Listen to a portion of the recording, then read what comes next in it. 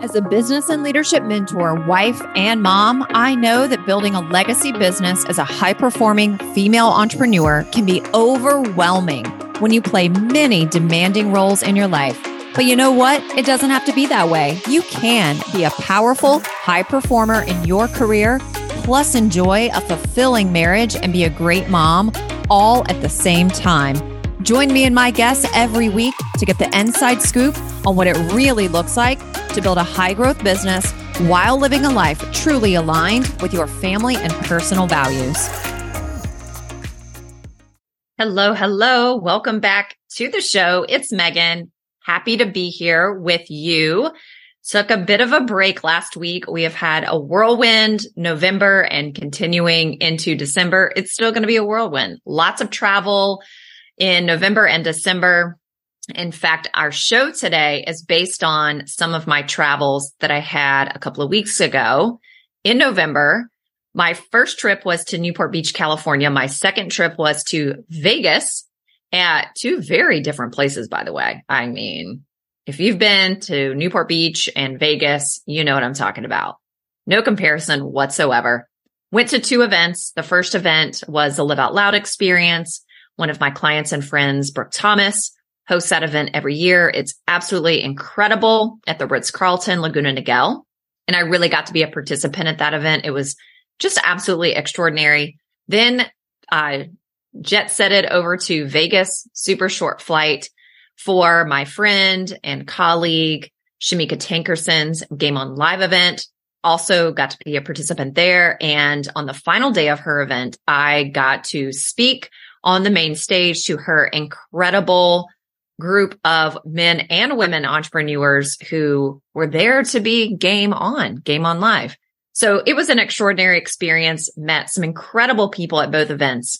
I'm not going to do a full recap of the events. I have so many takeaways.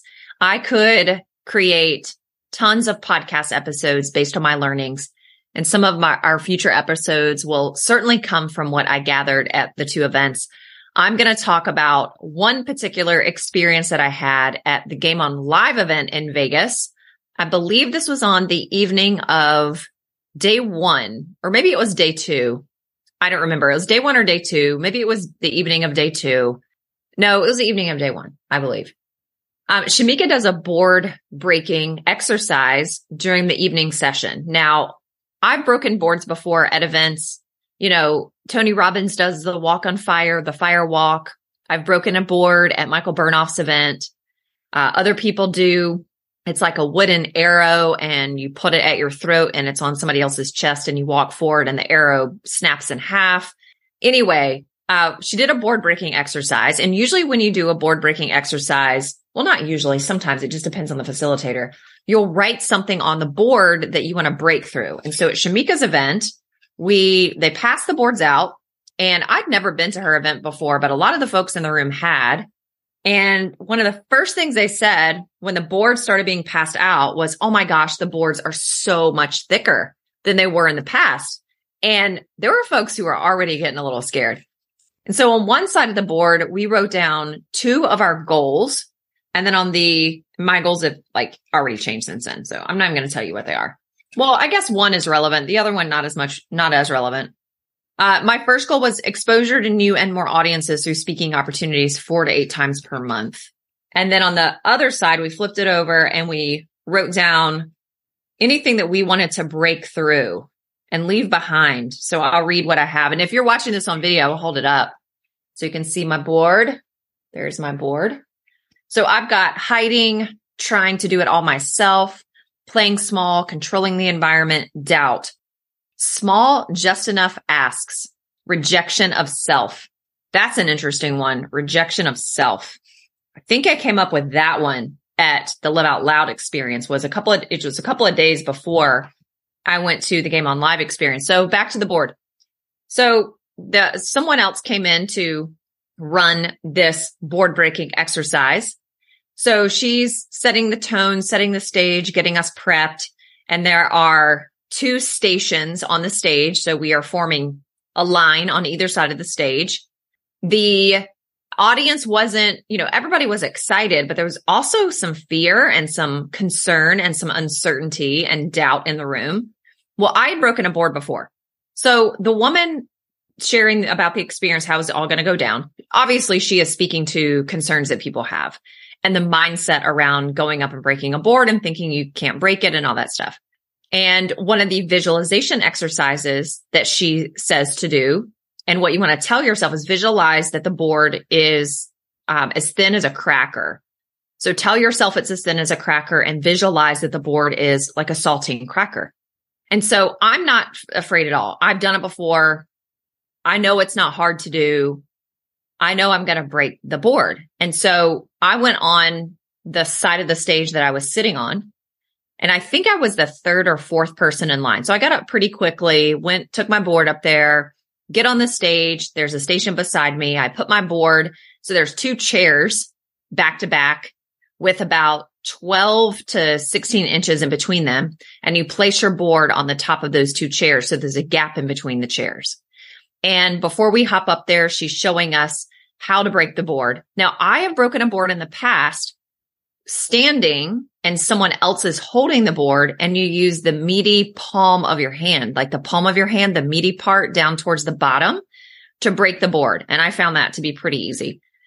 And this time the board is laying flat laying on top of 2 chairs. And so you make a fist and you break the board on the pinky side of your hand, but on the meaty part of your hand. So between the pinky finger and your wrist bone, right? That fleshy kind of meaty part of your hand, when you ball it up and make a fist, that's the part that you're striking the board with.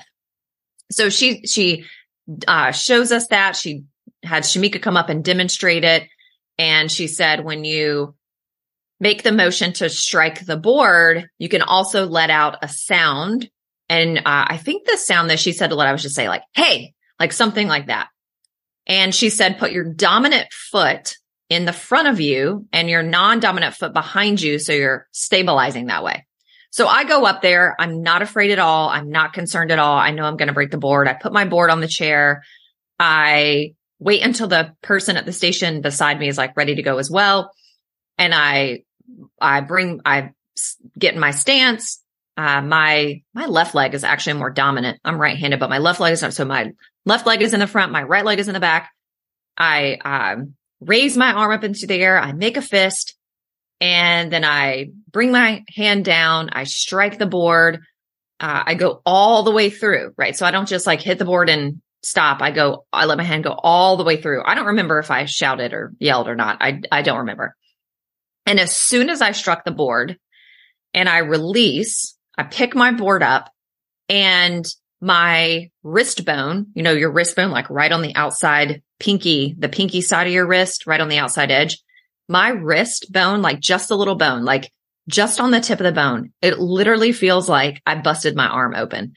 When you like fall and scrape something and it drew blood and you're like afraid to look down at it. That's what it felt like. I was like, oh my gosh, I have just like busted open my wrist on that bone. And it felt like I had a laceration on it. I was afraid to look at it. So I feel that pain and it is painful. And I even have pain like going all the way up my arm into my shoulder. And I'm like, okay, don't make a face. Don't look at your wrist. Don't hold it. Like be tough, be strong. And so I pick my board up. I'm like, don't want to look at my wrist. I don't even want to touch it. Go back to my seat and I sit there. Takes me about a minute before I decide to look at my wrist. It's not even red. So there's no scratches on it. There's no lacerations. It's not bloody and bleeding. It feels like that though. So I'm sitting in my chair. Now, because I was one of the first ones to go, I have the opportunity to sit in my seat and I get to watch everybody else go. And so one by one, everyone's going up there and you could tell who was a little doubtful, a little worried, a little concerned, wondering if they're going to be able to break it. By the way, every single person at that event broke their board on the first try. So nobody had to try more than one time. So one by one, I just start noticing something about everybody who's going up there. And I'm noticing the thoughts that I'm having as I watch everybody else break their board. And I'm thinking to myself, one by one, wow, She like literally tapped that board. Are you serious? Why is she not going for it? Oh my gosh. She like barely tapped it and didn't even follow through. My goodness. I like, brought my arm back and like slammed down on that board. And so one by one, I'm noticing something that really stands out to me. When I went up and struck the board, I put forth a lot of effort. So it was a lot of effort. There was a lot of force, which is why I hit my wrist and hurt my wrist. I shouldn't say I hurt it. It's not hurt. It's not injured. It's fine. It's over a week later. And when I touch it, it's still a little tender. Like I can tell it's like probably bruised on the inside. No discoloration on the outside though, but I can feel it there. I don't think there's a bruise there. No. So I'm noticing everybody else really is striking the board like it is as thin as a cracker. And I struck the board like it was as thin as cinder block. Now, the interesting thing is we all got the same result. Every single person broke the board on the first try, no matter how lightly or how forcefully they struck the board. And I remember back to a time, I believe I was probably 26 years old. I might have been 27. I was teaching high school and the guy beside me were the same age. We started teaching at the same time. Really great friends. We were from the same county, didn't go to the same schools growing up, but I knew him. But we're both in our 20s. It's our first career. And he said to me one time when we were locking up, or he was locking up his classroom to leave. And he would leave his classroom every day. He would already have his kids lined up. He would have the lights off. He would have his backpack and his keys in his hand. And when the last student walked out the door, he would lock it and he left. And that was the last you saw him. The janitors were kicking me out of the school building when they were ready to leave. Can't believe they didn't give me a key. He was also one of the his kids at the beginning of the day would be lined up at his door waiting for him to come to class to unlock the door. I had already been in my classroom for an hour and a half. I would get there at 6:30 in the morning. He'd get there when the tardy bell rang. And he's walking out of his class. I'm standing out at my front door as the kids are leaving. And he looks at me and he goes, "You do realize we both get paid the same amount of money and you're working 5 times harder than I am. You're not getting paid any more than me." And I remembered that conversation. And I remembered that moment when I'm sitting in my seat at the Game On Live event, having broken my board with now my wrist is hurting. And I'm watching all these other gentlemen and women barely tap their board and they get the same result. And so the big takeaway for me was there are other people putting forth a fraction of the effort I'm putting forth. Call it effort, call it force, call it push, call it work, whatever you want to call it. That all kind of lives in the same world. They're putting forth a fraction of the effort I am, or that I believe I am, and getting the same result. Now, we could also argue that it's not just brute force. It's also what are the activities that we're engaged in? What are the strategies that we're engaged in? What are the tactics that we're using? And how are we utilizing our energy? So it isn't just force. It isn't just effort. It's, some people will say work smarter, not harder. And I think this is partially what they mean by that. So that was a very good opportunity for me to evaluate in my daily life, whether it's life or business or relationship or anything. Where am I thinking and believing that in order for me to be deserving or worthy or to get a result and feel like I earned the result, where am I pushing, shoving, forcing, putting forth more effort, overworking, overthinking, overdoing it? I call it over-efforting to get the same result that someone else is getting by either working less or working smarter or being more strategic or being more creative or imaginative or leveraging something I'm not leveraging. Because I think for me, that lesson wasn't just about I'm working hours or I'm working more hours than someone else or I'm working harder than someone else. I don't really work more hours than other people. I wouldn't say that's my thing. I think it's all the other stuff that I just said. So it was a really big lesson for me. And I wanted to share that with you because it was such a demonstration. It was right in front of my eyes. I could see it. It wasn't just someone telling me, hey, you're over efforting. Hey, you don't have to work that hard. Hey, go do these activities instead of these activities. And when it comes to our business, in fact, the most important place for all of us to be focusing is on a daily basis, the first thing every single day. What does our business need in order to stay afloat, survive, to continue to be in business? And I'm not just talking to people who are struggling here. This is for everybody at any level and any stage. It's cash flow. You need cash flow. Where does your cash flow come from in business? Especially if you're listening to this and you are a service provider, it comes from sales. That's where your revenue comes from, which is where your cash flow comes from.